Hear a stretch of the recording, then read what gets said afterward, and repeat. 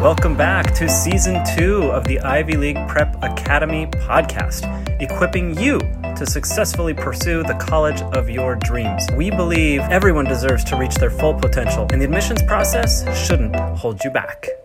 All right, hello and welcome back, everyone, to the Ivy League Prep Academy podcast. I'm really excited today because we get to speak to an expert who not only is someone who just builds people up everywhere she goes, she's someone that I've spent a lot of time chatting with and talking to.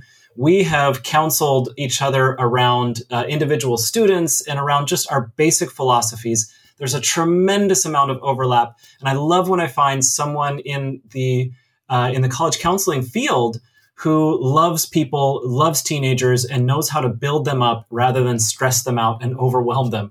And that is Tricia Craig, and she is our guest today. So very quickly, Tricia Craig is the owner of Music Builds Lives. It is a college counseling program for accomplished music students. She is also a professional flutist and teaches other creative people how to manage the entrepreneurial side of their career. So she works with adults as well as teenagers, but she lives on the seacoast of New Hampshire in the United States with her dog, Hignan. And Tricia, welcome to the podcast. Thanks so much for joining us. Thank you. I'm so excited to be here. And I just love talking to you too, because like you just said, it's just so exciting to meet someone else who loves teens and who just helps them strive for success and you believe in them like I do. And so I love being able to talk with you about that stuff. I'm very excited. It is so much fun. And just, I was going to wait until the end and make this announcement because I know everyone's going to want to get a hold of you and your wisdom and get more of you. But I'll just say right from the get-go, Tricia is not just a friend and not just an expert and not just amazing at helping teenagers get admitted to top universities through this music pathway, but also she is an expert in scholarships and scholarship acquisitions. And it just so happens that the exact same things that really set you aside and put you head and shoulders above the competition as far as getting admitted or pursuing admittance to your dream university, those are the same things that help you qualify for these really cool scholarships. She's an expert in that, and she's going to be working with the Ivy League Challenge to help our participants earn scholarships through their impact projects. So we'll talk just a little bit about that in a second. I couldn't even wait until we got into the first question to introduce that because it's so exciting. And Tricia, what you do is just so valuable. So thank you for that. Let's go ahead and share with our listeners who you are and how you can help them. So first of all, you worked with musicians to help them get admitted to top tier schools, and we're talking the very, very top, right? We've had some amazing success there. You've also worked with all walks of students to help them earn impressive scholarships. Let's explore both of these ideas. First of all, right from the get-go, what would you say most teen musicians misunderstand about elite college admissions? Well, first, I want to say that I kind of have two groups of kids that I work with, those who want to study music as a major, and so they're trying to get into elite music schools. And what they often don't understand when it comes to that is how important the audition process is. It's almost more important than any other element when you audition, and also understanding, what happens behind the scenes during those auditions. So that's a very specialized thing. Most of my clients, though, are leveraging their musical training to get accepted into a more traditional school and probably not majoring in music. And those are the ones that are often surprised to find out that it's not just about your grades. Yeah. It's about a bigger package. And, the parents and the guidance counselors are all telling them, your grades. But that's just such a small percentage of who you That's are. Right. And the rest of it is really the key. So, we both probably have stories, but a really clear story is a young woman who's the daughter of a friend, and the friend is a very high-end lawyer. And he went to a very elite New England school, and the daughter wanted to follow in his footsteps and go to that same undergraduate elite school. And she was kind of a shoo-in, right? The guidance said, "Oh, she's a shoo-in; she'll be fine. Just get good grades." So Yeah. So legacy, and the father is a big name and a big alum. So she worked her butt off to have really good grades. And I was saying, you're going to have to do more than that. And they disagreed. And in the meantime, that same year, I had a client who came from a less strenuous, I guess, high school. He was not at the very top of his class. He was in the top 10%, but he wasn't in the top two or three. He had very good grades, very good, not all right. not the same as this other young woman. But we worked really hard on developing who he is and his through his musical training and through the stuff that he did with music. And the young woman didn't get accepted at all. And he got in with scholarship money. So, I mean, that just illustrates, and everybody says, well, it's not fair. She had the best grades. And what people don't understand is that the colleges aren't just trying to get people to come there to get good grades. Like, kind of anybody could get good grades.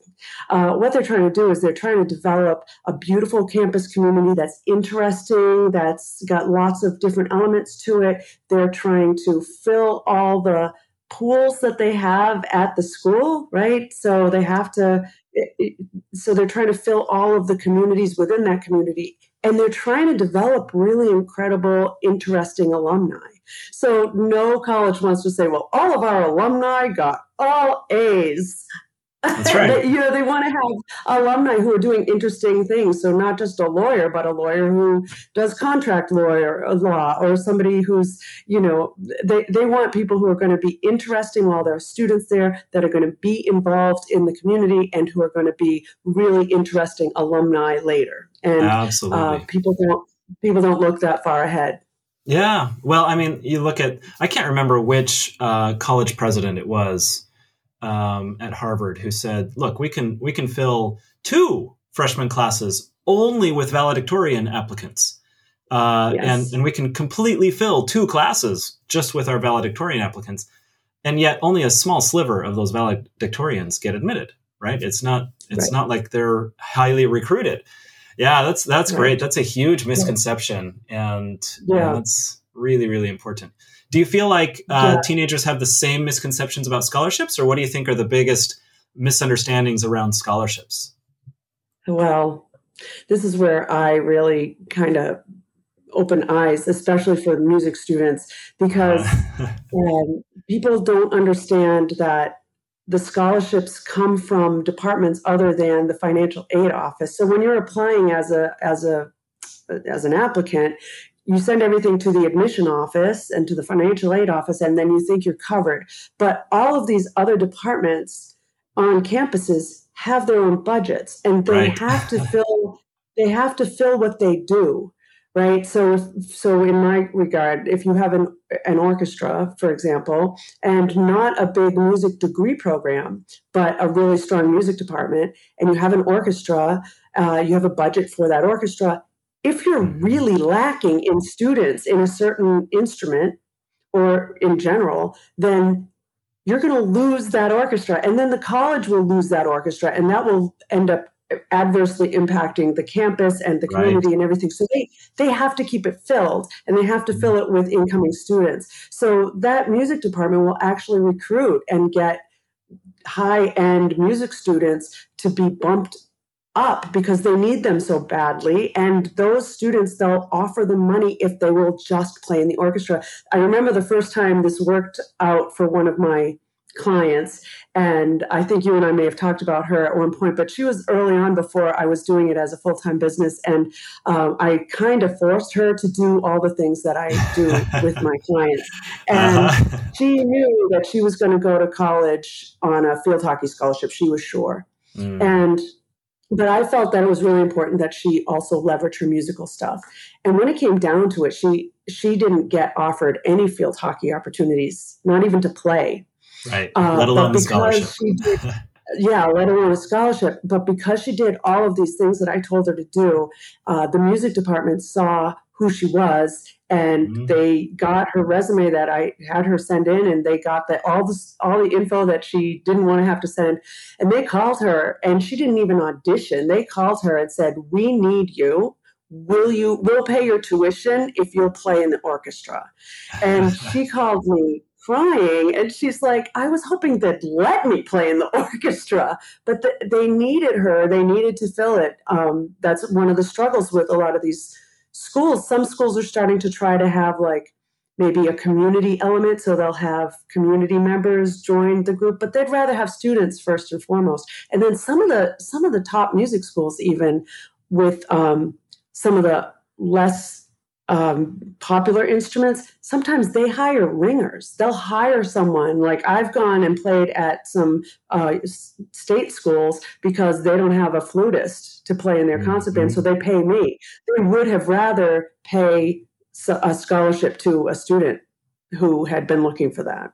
So Absolutely. Kids don't realize that a lot of these, everybody knows about football scholarships or something, really dramatic like that. But anything the school has a budget, and they have to have kids in that area, or else they lose that department, they lose that opportunity. So there's money. And it comes from those people in particular. So the music department or the orchestra conductor will be the one who would call and say, we'll give you some money if you'll play in the orchestra. And that holds true for other high-end clubs or activities, or even minors.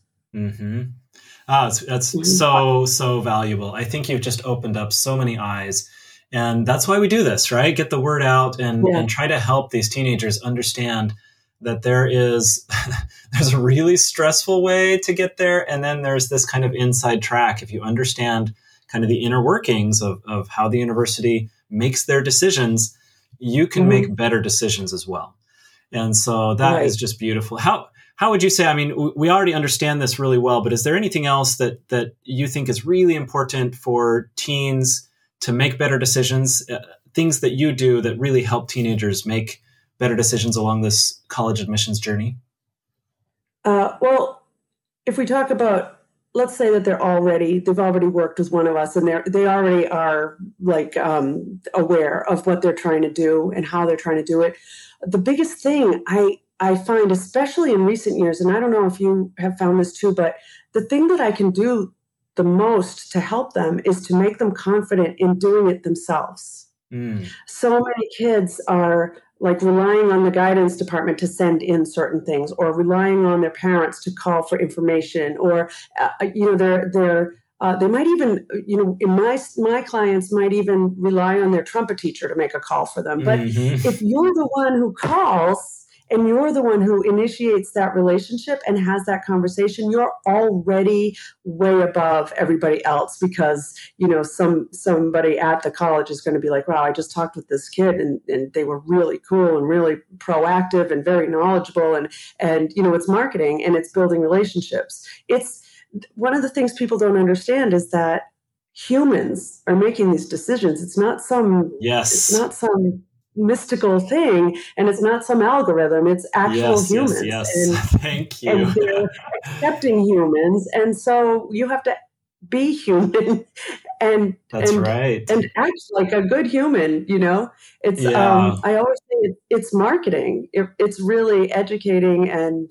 creating authentic relationships that really get you where you want to be. Oh, so much wisdom in that to realize that it is human beings trying to connect with human beings and doing it through this application process. So if you can understand how those human beings are feeling in the moment, and the fact that they're really stressed out and they're trying to make it, they're trying to increase their energy level through caffeine because they've gone through 300 applications that morning with someone else. And when they find someone that they like, they still have to sell that person to the rest of the group, and all of that, right? That entire process. If we can just get that through to the students and their parents, that this is what you're up against. So let's make your story understandable. Let's make your story memorable. Let's create a theme and make sure that all the pieces to this theme fit together so that it makes sense. So that you're not asking the college admissions officer to burn calories trying to figure out who you are and how you fit. Right. Let's tell them how you fit in their ecosystem. All of that. I mean, that is just gold. I really hope that those of you who are, 14, 15, 16 years old, and you're just starting to worry that this is a really stressful journey, trust us that this can be simplified and it can be fun, but you have to understand kind of those key little details. Those key little details. And also, it's not, like we said, like you were saying, one of the Harvard presidents was saying that they could fill every single year full of valedictorians. And that's not what they do, right? Mm-hmm. Because they want real you-ness. They want you to be who you are. And so to try to be what you think, like to say, well, I have to have all good grades. And you want to be, if you have an interesting interest and you really pursue that and make that part of your life and make a commitment out of it and use that for community service or for better training or for diving in and really getting the nitty-gritty out of that thing and can really communicate it, then that makes you so much more interesting. And that's going to stand out, and they're going to be like, wow, this kid's weird. We want this. We want somebody like this here. We want this interestingness going on. It's not just another flutist, or, it's somebody who brings something unique to the table that is authentic. Absolutely. I love it. And I really, really hope that our listeners are hearing this. It's absolute gold that you're sharing. And thank you so much. I'm thrilled to emphasize once again, like I said at the beginning, that Trisha and I are not just friends and people who see the value in each other's work. We're partners, and Trisha is going to add tremendous value. I'm really excited that she is going to play a role in the Ivy League Challenge during this next upcoming cohort and provide personalized attention to students to help them understand how our impact project leads to, we'll handle college admissions in the program, but she's going to talk about how that takes on even this extra dimension, which is the scholarships, right? And we're talking about serious money when you are effective with utilizing your theme, your personal values, and combining that with the evidence that you provide through your impact project that these actually are your values. You can take that, and if you know what you're doing, convert that into tremendous amounts of scholarship money. And so, Trisha, I'm just really excited to continue working with you. I'm excited to introduce you to my tribe and to the listeners. Thank you so much for what you do to your community, with your community, to help these teenagers. And thank you for joining us on the call today. Well, thank you. I can't wait to work with your people. And this has been a fun conversation. So hopefully we'll do it again. Thanks. Absolutely. I can't wait. Thanks, Trisha.